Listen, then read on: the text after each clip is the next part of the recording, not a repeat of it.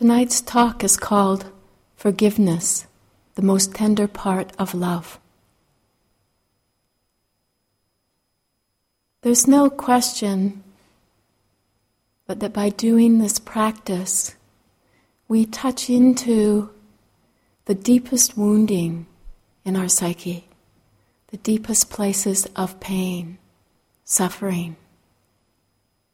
And it can happen as we practice that we have memories come up from the past of unresolved conflict, or we remember things that we did or said in our lives that we deeply regret, that we're still holding on to in some way the conflict of those moments. These memories arise spontaneously, unprompted. It's not as if we call to mind all of the things we did in the past or all of the injustice that we've experienced. But they tend to just pop up spontaneously. And they reveal to us these places where we are still caught, are still holding on. And this is part of the purification that Joseph spoke about last night. This process that gets triggered by sitting here silently.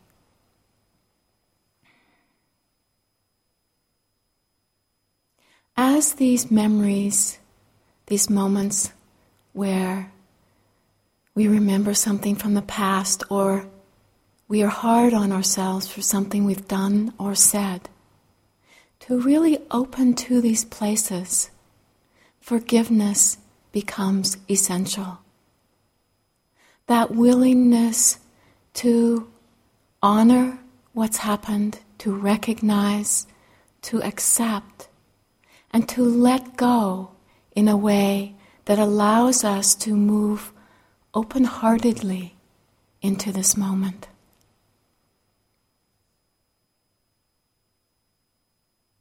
Essential as it may be, it can be deeply challenging, taking us really to that edge where it feels unacceptable, unbearable, where we don't feel that we have the capacity to let go. I can't, I won't. It's painful. And only the greatest tenderness will help us to enter into this terrain of our hearts and minds. It's where we need a steady hand, a gentle hand, and this feeling of tenderness to even begin to bear witness to some of the suffering that we hold deep within us.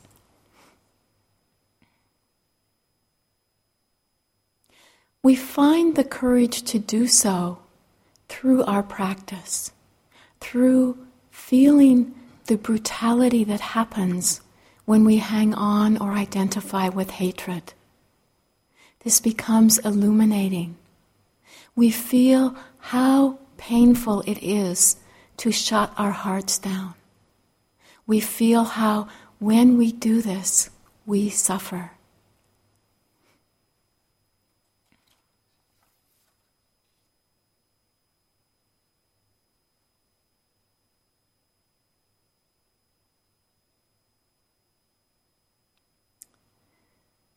It happens that the places where we are most tightly bound are the places that there's enough energy, enough, almost like a rub that wakes us up, that if we can bring our practice to these places, it can be the place that we find freedom. I'd like to share with you an enlightenment poem from a nun who lived in the time of the Buddha. Her name was Mutta. And Mutta was born into a very poor Brahmin family. She was confined within her family's poverty by the custom of having to marry within one's own caste system. And so she was married to a hunchbacked Brahmin through the arrangements of her family. And this marriage turned out to be a very unhappy marriage. And then finally, one day, she was able to convince her husband that it would be good if she could ordain as a nun. And he agreed to this. Something quite striking in her poem is that she attributes her freedom to be free by means of that which had been an oppression to her. So it really shows us of this possibility of that which weighs so heavily on our chest being a place, a means, a vehicle to liberation. So this is her enlightenment song. Free, I am free. I am free by means of the three crooked things: mortar, pestle, and my crooked husband. I am free from birth and death and all that dragged me back.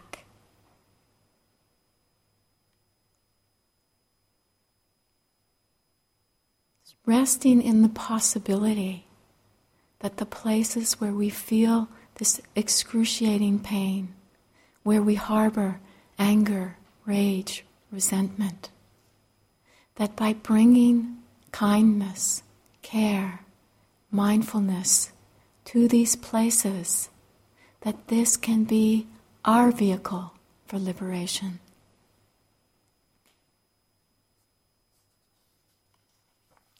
The process of forgiveness, when we enter into it, is a very personal process. And like metta, loving kindness, it can never be pushed. We can never hasten it along. It really requires a deep honesty, looking, an honoring of the process. Because it does take us to our edge.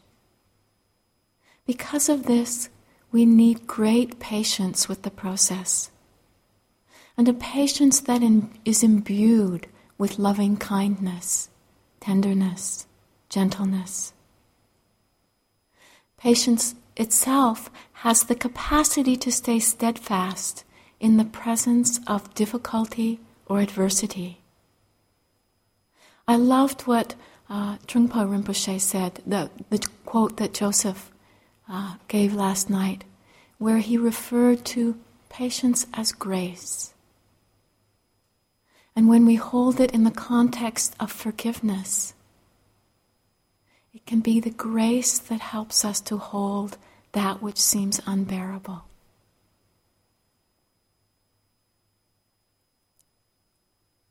The patience that we need in working with forgiveness is to honor our process, which at times will be honoring the rage that emerges before true forgiveness is possible. We need to respect our suffering and our own capacity to open to it. How tender can we be with the rage that we sometimes experience? Our practice gives us the tools to work with this rage, both in bringing our full attention to the experience, bringing mindfulness to the experience, being able to witness this suffering, and also being able to recognize when it's enough, when we need to turn our attention somewhere else, where we really can't work skillfully anymore with this anger or rage. In these moments to learn when it's becoming overwhelming, that we don't have to push, we don't have to force, that we can be gentle in these moments. taking refuge in the simplicity of being with the breath, taking refuge in opening to hearing. Or maybe it's taking refuge in doing metta practice. Or sometimes reflecting on an aspect of the teachings that gives us courage, that inspires us, that helps us to be at peace.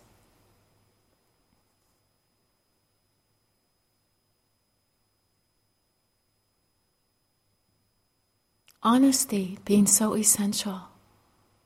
Remembering to notice when it seems enough. I know for years and years, and probably still at times still do it, where I think mindfulness is going to be the only tool I need. And yet, in those moments, mindfulness might not be strong enough because there's so much reactivity. But learning to protect the mind at these times. What can we do? Where can we turn the mind where we will find balance again? It isn't a sign of failure.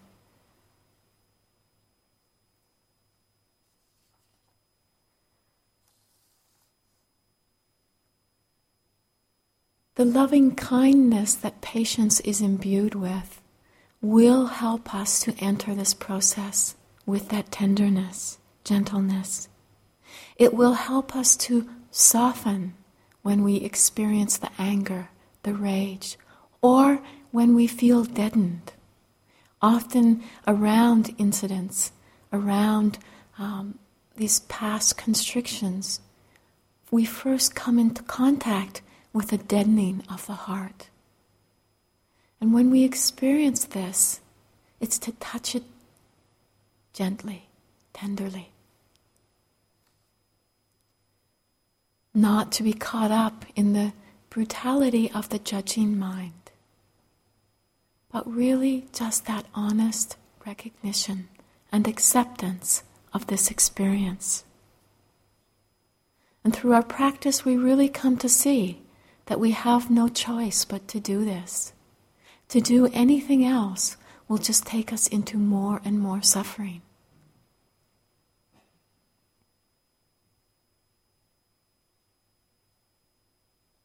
It's not uncommon that we relate to forgiveness as being a sign of weak or submissive. And yet this is really far from the truth. Mahatma Gandhi once said, "The weak can never forgive, for forgiveness is an attribute of the strong."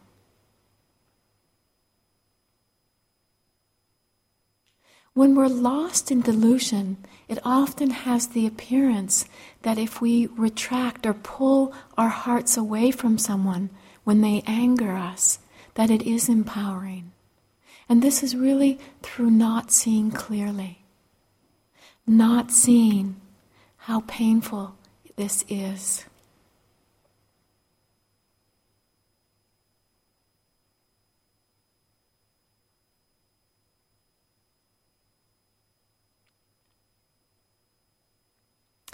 There's a line that I love from Mark Twain, where he describes forgiveness as being the fragrance that the violet sheds on the heel that has crushed it. The fragrance that the violet sheds on the heel that has crushed it. It speaks to me of the strength of forgiveness, that it's not so tangible, and yet it's so powerful and really permeates experience when it's present. Has a hugely transformative quality in those moments where we've had the capacity to forgive. We've probably clearly seen this, how our own hearts turn around. It has the possibility of really affecting deeply other people, and sometimes beyond what we would even imagine.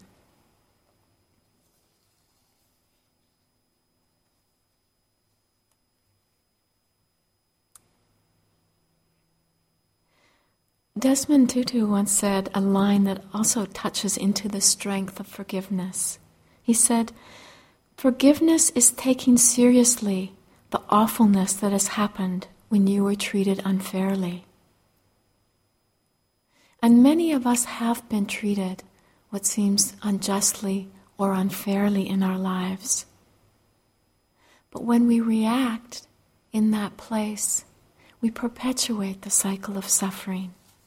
So to really take seriously, to really take to heart the awfulness that has happened, is to develop a wise relationship, a relationship rooted in wisdom rather than perpetuating anger, revenge, or retaliation.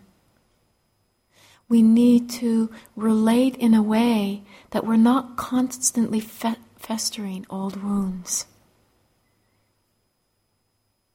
We need to delve into the very roots of anger themselves.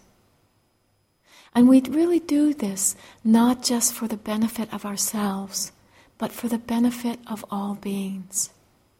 When you look at anger in the world, it's like it has a dominoes effect.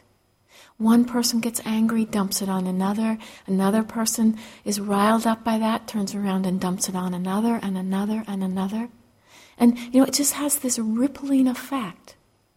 And when we can have that capacity to forgive, it's like the buck stops here.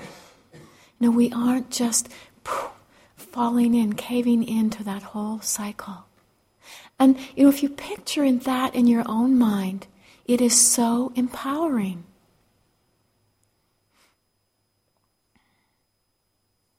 I read what was a touching story to me about a young woman named Sharmeta. She was 17 years old when she was attacked and so badly beaten that her mother could only recognize her feet. And her boyfriend was murdered. Her attacker was in jail serving a 40 to 60 year prison term. However, Sharmeta says that if it were in her power, she would set him free. She says, "If I was graced enough to have a second chance, then why shouldn't I give somebody else one? Some people say that I am crazy, but if I had the power, I would let him out today. True forgiveness is unconditional. He is a human being. He made a mistake. It means it's over. You let go and live on." Now a happily married mother with a great job, Sharmeta says, forgiving Corey has given her control over her own life. "I can remember a time when I couldn't let go and live. I was so angry and mad at the world that I locked everybody out. I even locked myself out. I made the biggest decision ever when I decided to let go of hate, anger, and misery and forgive. And doing that, I am the hero in my own life."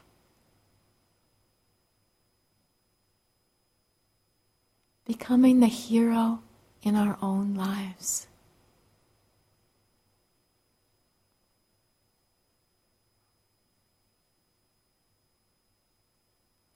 And yet, no matter how deep our intellectual understanding of this is, it is very challenging. Even as I put this talk together tonight, reflecting on a few places where I have held tension, pain, and where I have to recognize that at times there still is this no, where there is this need for patience.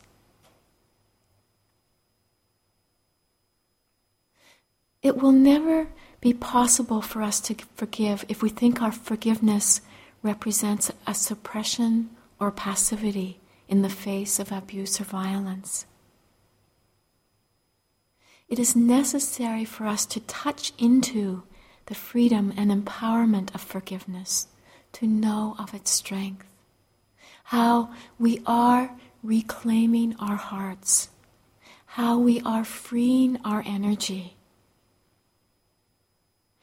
and how we have this capacity within ourselves to let go and to move on.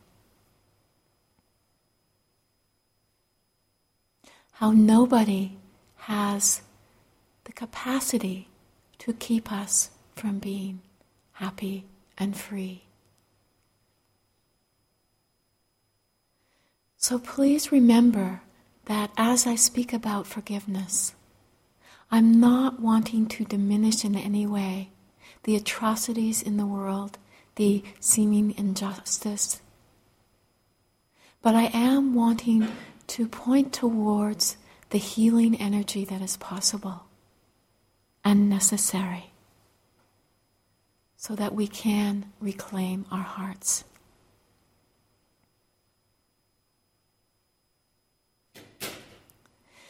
I think that earlier in this course at some point I mentioned that as a teenager I experienced a lot of blame, anger, rage at feelings of injustice and felt very helpless in the face of the state of the world.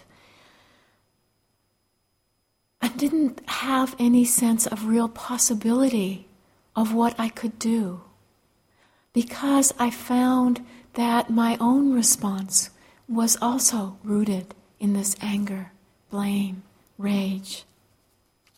I felt, it seemed I was caught in a brutality, and that brutality was perceived as being outside myself.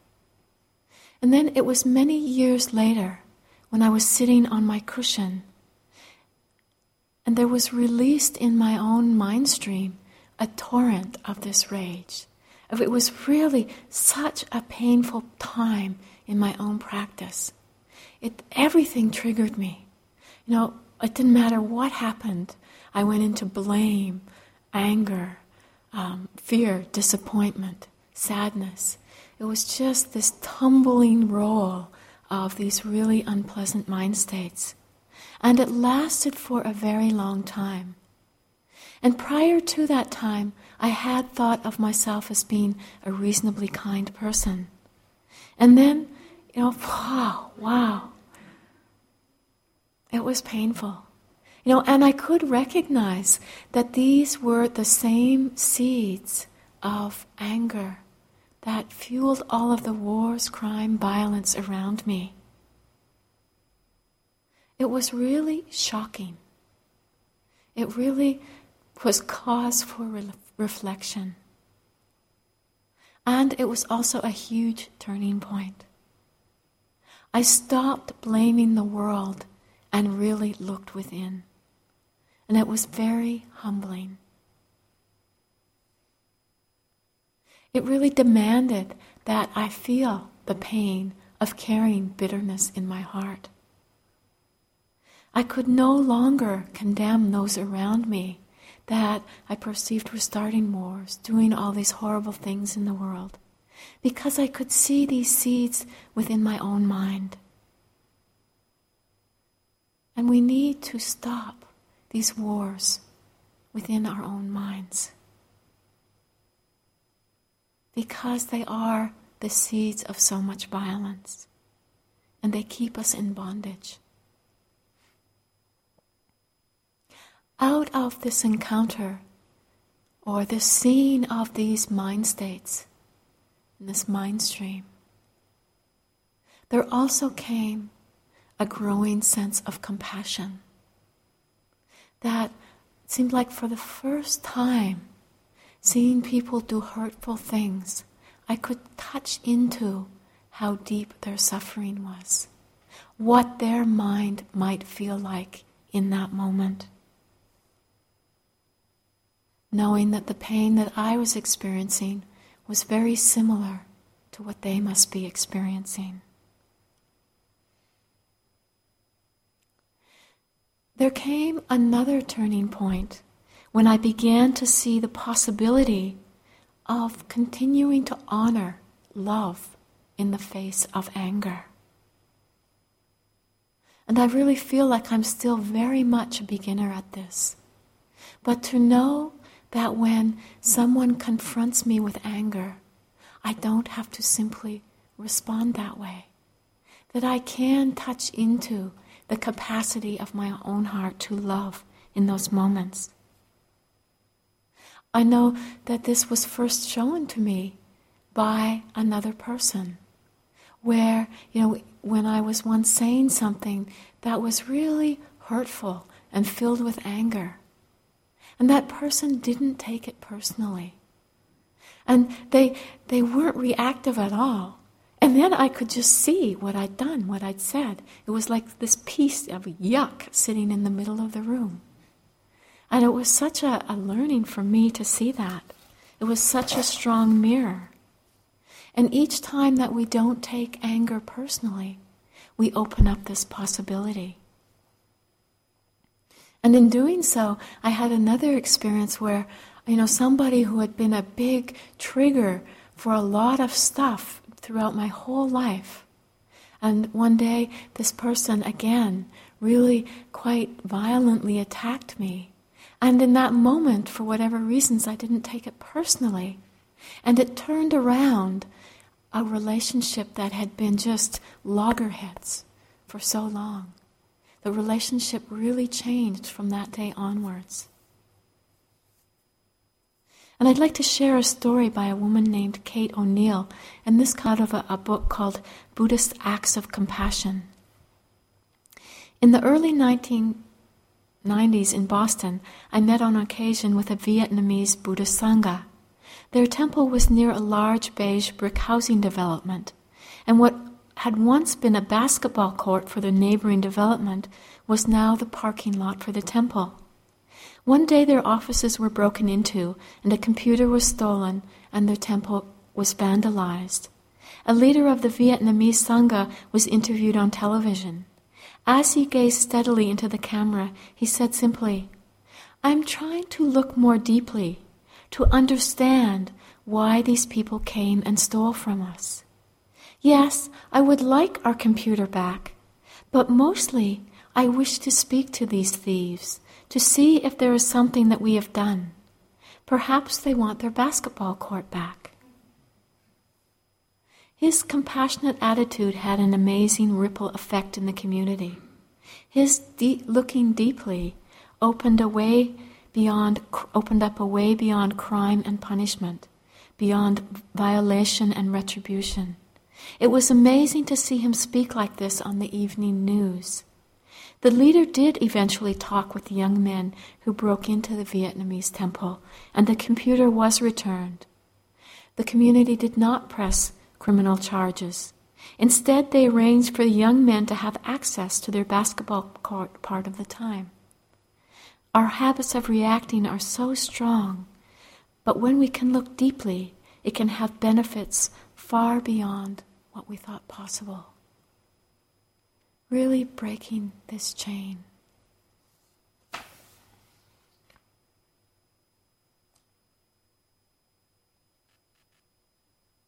We may have found that our metta, loving-kindness practice, is triggering some of these little grudges that we hold, some of these resentments that we harbor in our hearts. Practice first being just to simply acknowledge this, to open to it, and then from the place of wisdom, letting go. There's a story about two former prisoners of war who met several years later, and one asked the other, "Have you forgiven your captors?" And the other replied, "No, never." And then the first prisoner looked at his friend with total kindness and said, "Well, then they still have you in prison, don't they?"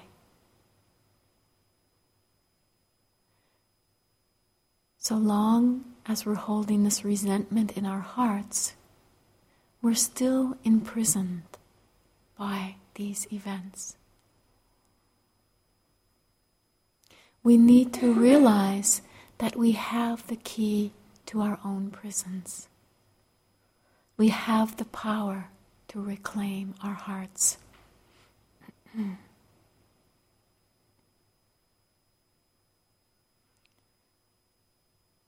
So our practice, becoming one of forgiveness, touching into our deepest pain, releasing, relinquishing this suffering through letting go. Remembering that to do so means that we're not condoning the actions of others, but we're not succumbing to the great burning fire of rage and the loss of our own dignity.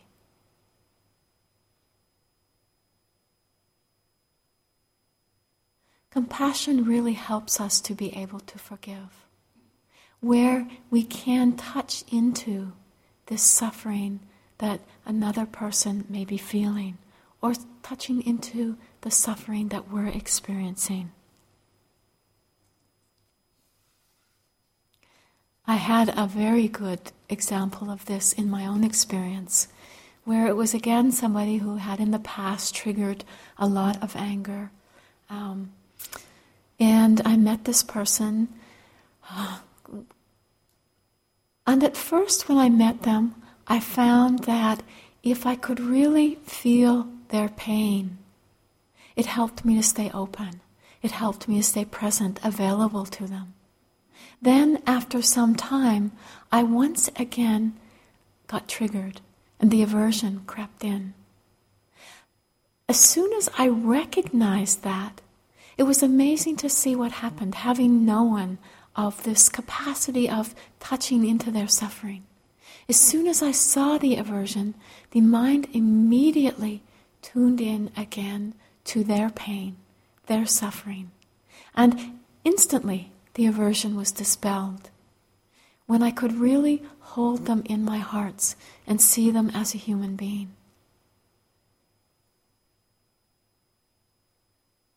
So this quality of empathy helps us to touch into the compassion needed to forgive others, to forgive ourselves. And with others, when we can really step into their shoes, and sometimes really needing to reflect on what their life is like, what they're subject to in their lives, how in order to act in this way, how they must have been hurt in their own lives.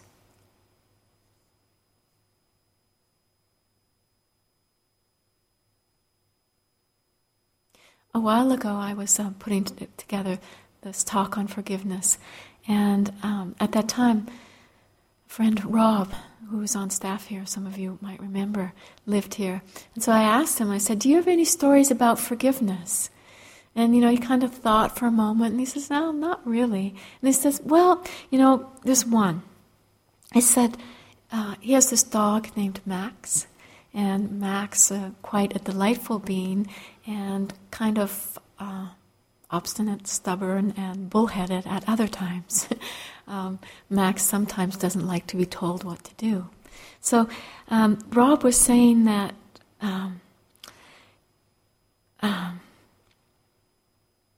he said that he forgives Max over and over again because he sees that Max is like everyone else, simply doing the best that he can. And that love is stronger than anger.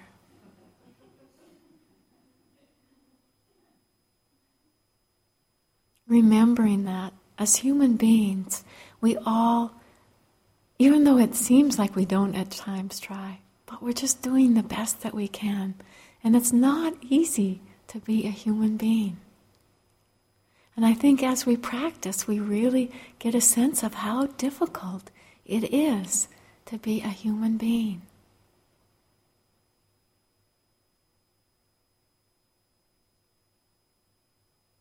And from there, compassion, tenderness, holding others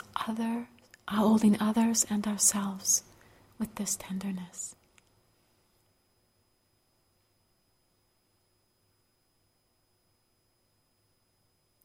Remembering it's not a place we can push.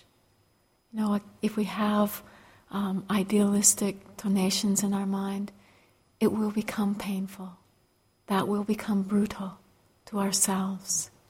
And it's really an honoring of where we're at in the process.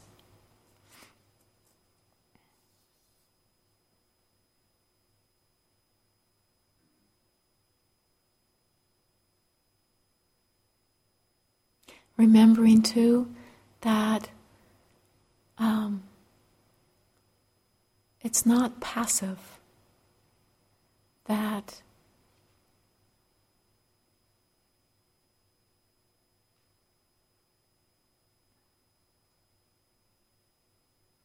it's an active participation on our part.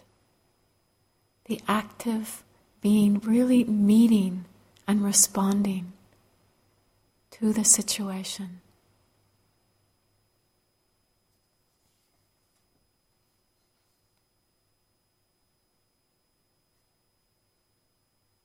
Sometimes we might notice that we have a tendency to want to forgive too quickly, where something happens, and rather than really opening to that, we want to say the words of "I forgive you," and it's not the honest situation. It's where we're brushing off because we don't want to feel the pain. So again, really needing to develop an honesty with ourselves.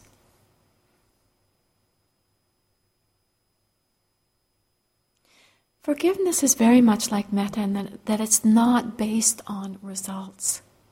Sometimes in our lives we'll find that outward reconciliation is possible, and at other times it may not be. And so it's really learning to work with what comes up in our own experience and learning to have the wisdom to know when it may be skillful to say something and when it simply has to be let go of. Sometimes in our lives we won't have the opportunity. It may be death, it may be distance. And so we really work with it just within ourselves. And sometimes it will be in the form of asking for forgiveness. I think it's a wonderful practice that's in this tradition. In the metta practice the other day, I introduced it at the beginning of the sitting. And just to remember, it is a practice that we can fall upon when our hearts feel bound, tight, holding on to something from the past.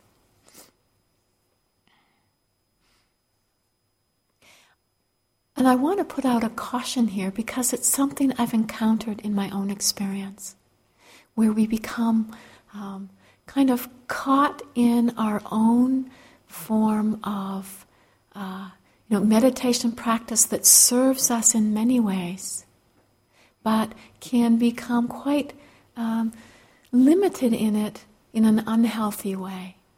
And for me, how I've experienced that is where when things happen, I will often process in myself deeply my own anger, resentment, whatever. And I let it go at that. And I don't have at times the courage to face another, to ask for forgiveness, or to be vulnerable. And it's really becoming evident to me that that step can be so helpful. And just to say that while you're sitting here on retreat, please do just stay with your own process. It's not a time to be asking forgiveness of your neighbors around you, but really just stay with it. But when there is that appropriate moment, to have the courage to speak skillfully and to do the best that we can as human beings.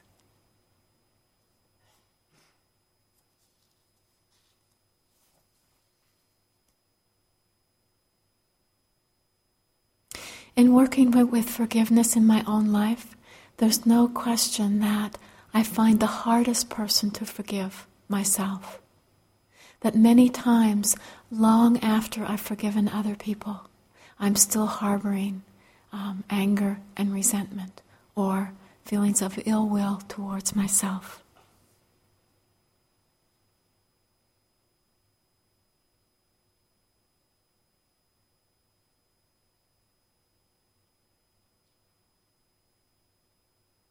There's a story that deeply inspires me around the possibility of forgiving oneself. And it's the story about Angulimala. Angulimala, who lived in the time of the Buddha, and before meeting the Buddha was a serial killer.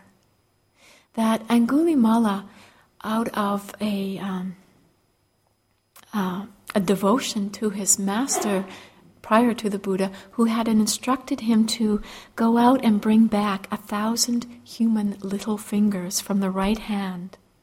Angulimala had set about doing that. And he'd reached the point where he had killed 999 people. He had 999 little fingers on his garland. He only needed one more to make it 1,000. So he was set to get this little finger. And what he would do is he would be out in the forest, and when people would come by, he would murder them. So one day he was sitting out in the forest, and the person who was approaching was his mother. And it said that to kill your mother is one of the worst things that you can do, and that will lead to rebirth in the hell realms. The Buddha, with his eye of omniscience, saw this. He saw the terrible thing that Angulimala was about to do. He saw the great suffering that this would lead to. And he also saw that Angulimala had the capacity to liberate, to free his mind. And so, through these psychic powers, he traveled 30 miles to prevent this from happening. He appeared before Angulimala's mother came.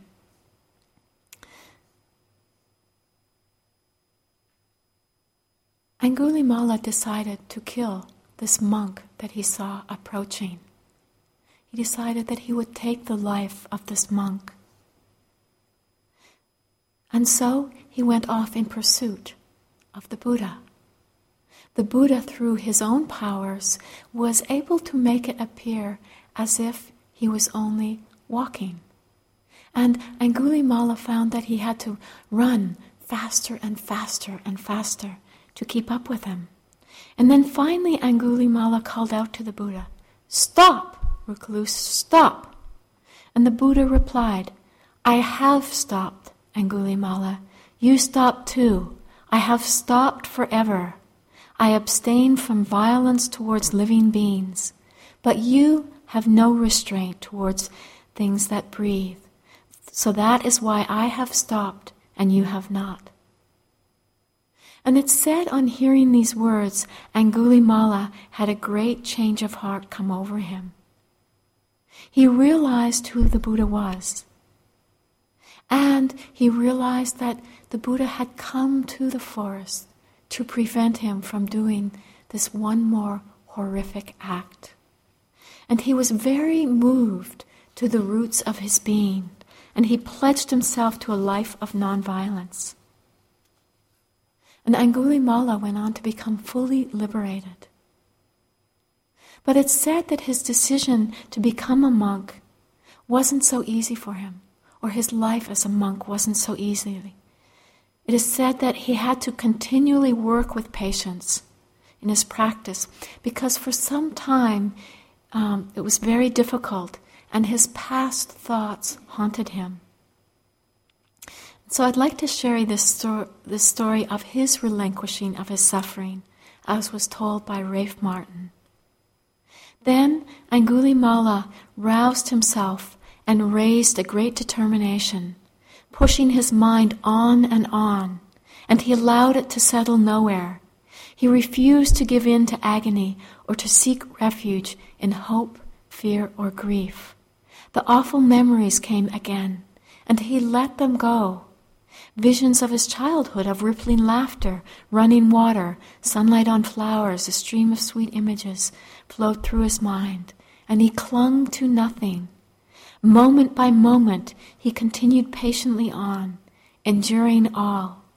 And suddenly, all his pain vanished, and his doubting, seeking mind lay shattered. For a timeless instant, he knew the taste of Nibbana and the fruit of the Buddha's path. It's said that he did die a violent death, but at the time of his death, his mind remained unperturbed. He had that unshakability in his mind. being able to forgive oneself to this depth, to be able to let go of the way we hold ourselves so painfully at times.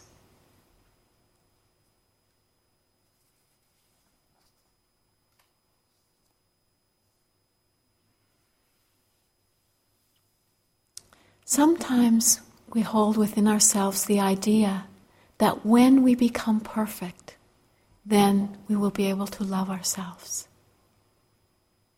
And I once had a great lesson from a Zen master around this. It was the very first retreat that I did with Hogen-sen, the Zen master that gave me my name. And he introduced me to the practice of Zen koans. And he described a koan as being the ultimate question, which in itself it is an answer by which one can cut off one's own karmic ego head and be born anew. And the first day that he gave a koan, I was very excited. And so I went and I sat with the koan. And then at one point, bingo, the answer came. And it happened to be at a time where one could go, the interviews weren't scheduled, there was just interview periods. So you could go and have a mind-to-mind meeting with the Zen master. So I wanted to go and share my answer with him. So I went in the room and I gave him my answer. And as I gave him the answer, he got a very puzzled look on his face. And he said, "What was the koan?"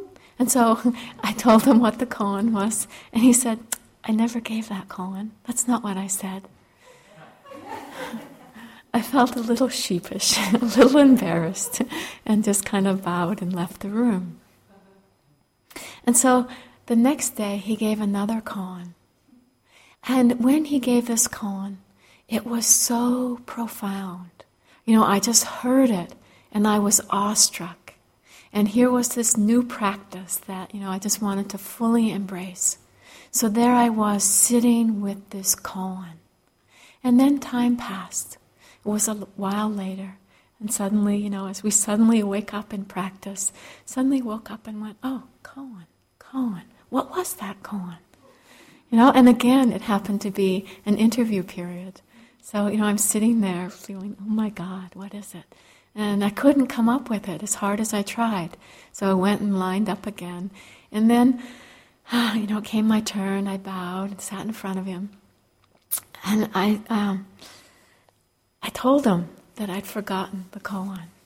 And so at that point, he kind of just subtly rolled his eyes and said, "Just go and sit. Sit perfectly." And so I was receptive in that moment. I said, "Go and sit perfectly." And then, it kind of baffled me a bit. So I said to him, "You've just given me a future." And he was like, "What? Given you a future? How did I do that?" And I said, "Well, if I'm going to go and sit perfectly, it's going to take some time."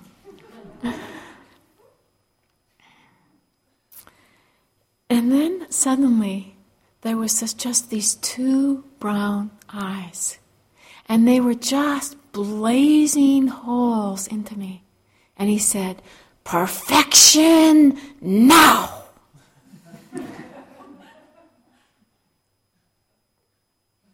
I bowed and left the room.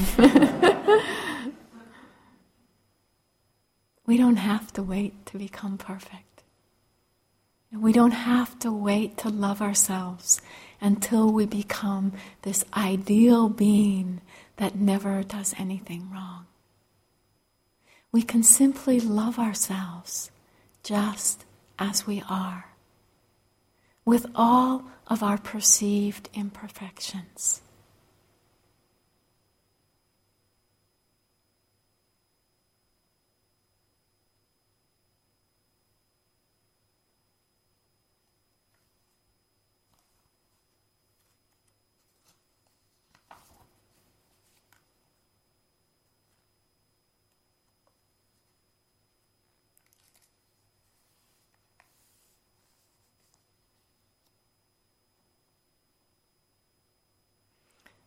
I came across a poem today, and I wish I could tell you who wrote it, but it spoke to me. Whenever I look at forgiveness, it really makes me vulnerable. I touch into many different things.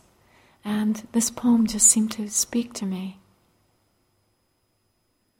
If you would grow to your best self, be patient, not demanding, accepting, not condemning, nurturing, not withholding, self-marveling, not belittling, gently guiding, not pushing and punishing.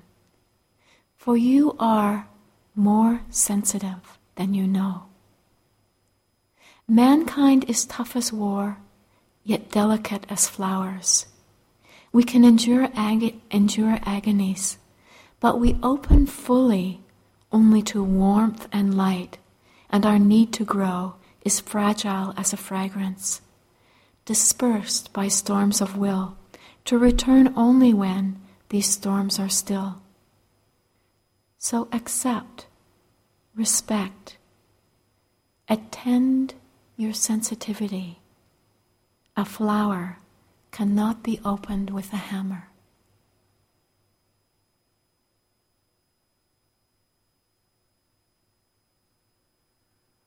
This sensitivity, this tenderness, honoring it, honoring yourselves, honoring all life.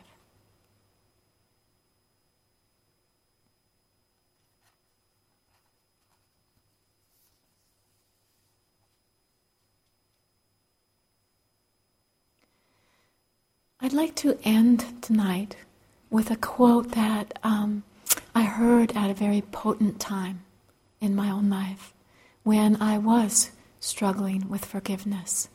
It was, I had an incident right before I went on a 1-month self-retreat where I'd had quite a horrible interaction with somebody, and it was left with not a good feeling. So I went on this retreat, and it was in a very beautiful setting, very peaceful, and finding a wonderful place to practice in. And there was many times when I would be sitting very, very peacefully, and then suddenly a memory of what had happened would come up. And when it would arise, I'd find myself so caught in the story again. I'd start reliving it, blaming, feeling so justified in my anger. And, it was just getting caught over and over again. And then I came across this quote from Ajahn Chah. And when I read it, it immediately had a calming effect on me. And it gave me a much larger perspective to hold it in. So from Ajahn Chah, if someone curses us and we have no feelings of self, that the incident ends with the spoken words and we do not suffer. If unpleasant feelings arise, we should let them stop there, realizing the feelings are not us. He hates me, he troubles me, he is my enemy. A practitioner does not think like this, nor does one hold views of pride or comparison. If we do not stand up in the line of fire, we do not get shot. If there is no one to receive it, the letter is sent back. Moving gracefully through the world, not caught in evaluating each event, a practitioner becomes serene. This is the way of nibbana, emptiness, and freedom.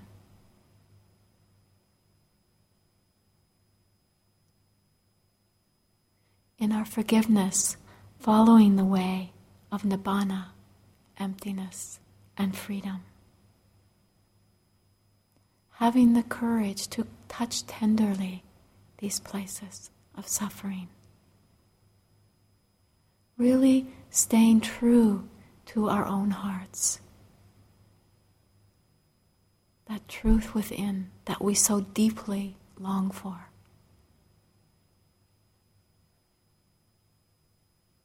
So let's sit for a moment.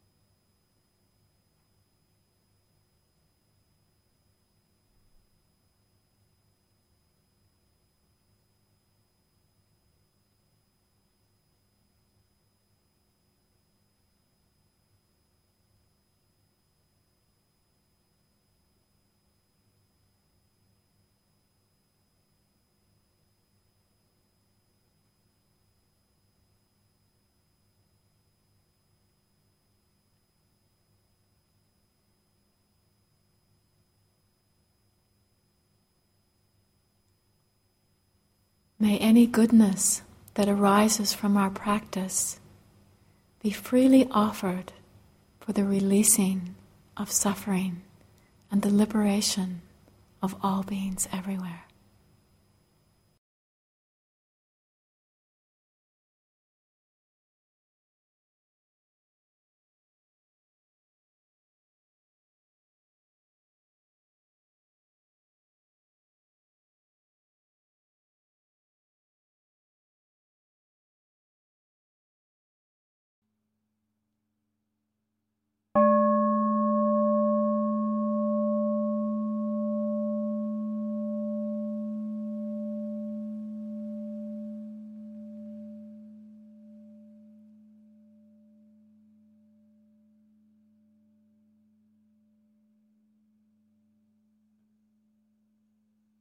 This talk was given by Myoshin Kelley at Insight Meditation Society on October 16, 2003. It is an offering of the Dharma Seed. Thank you for listening. To learn how you can support the teachers and Dharma Seed, please visit dharmaseed.org/donate.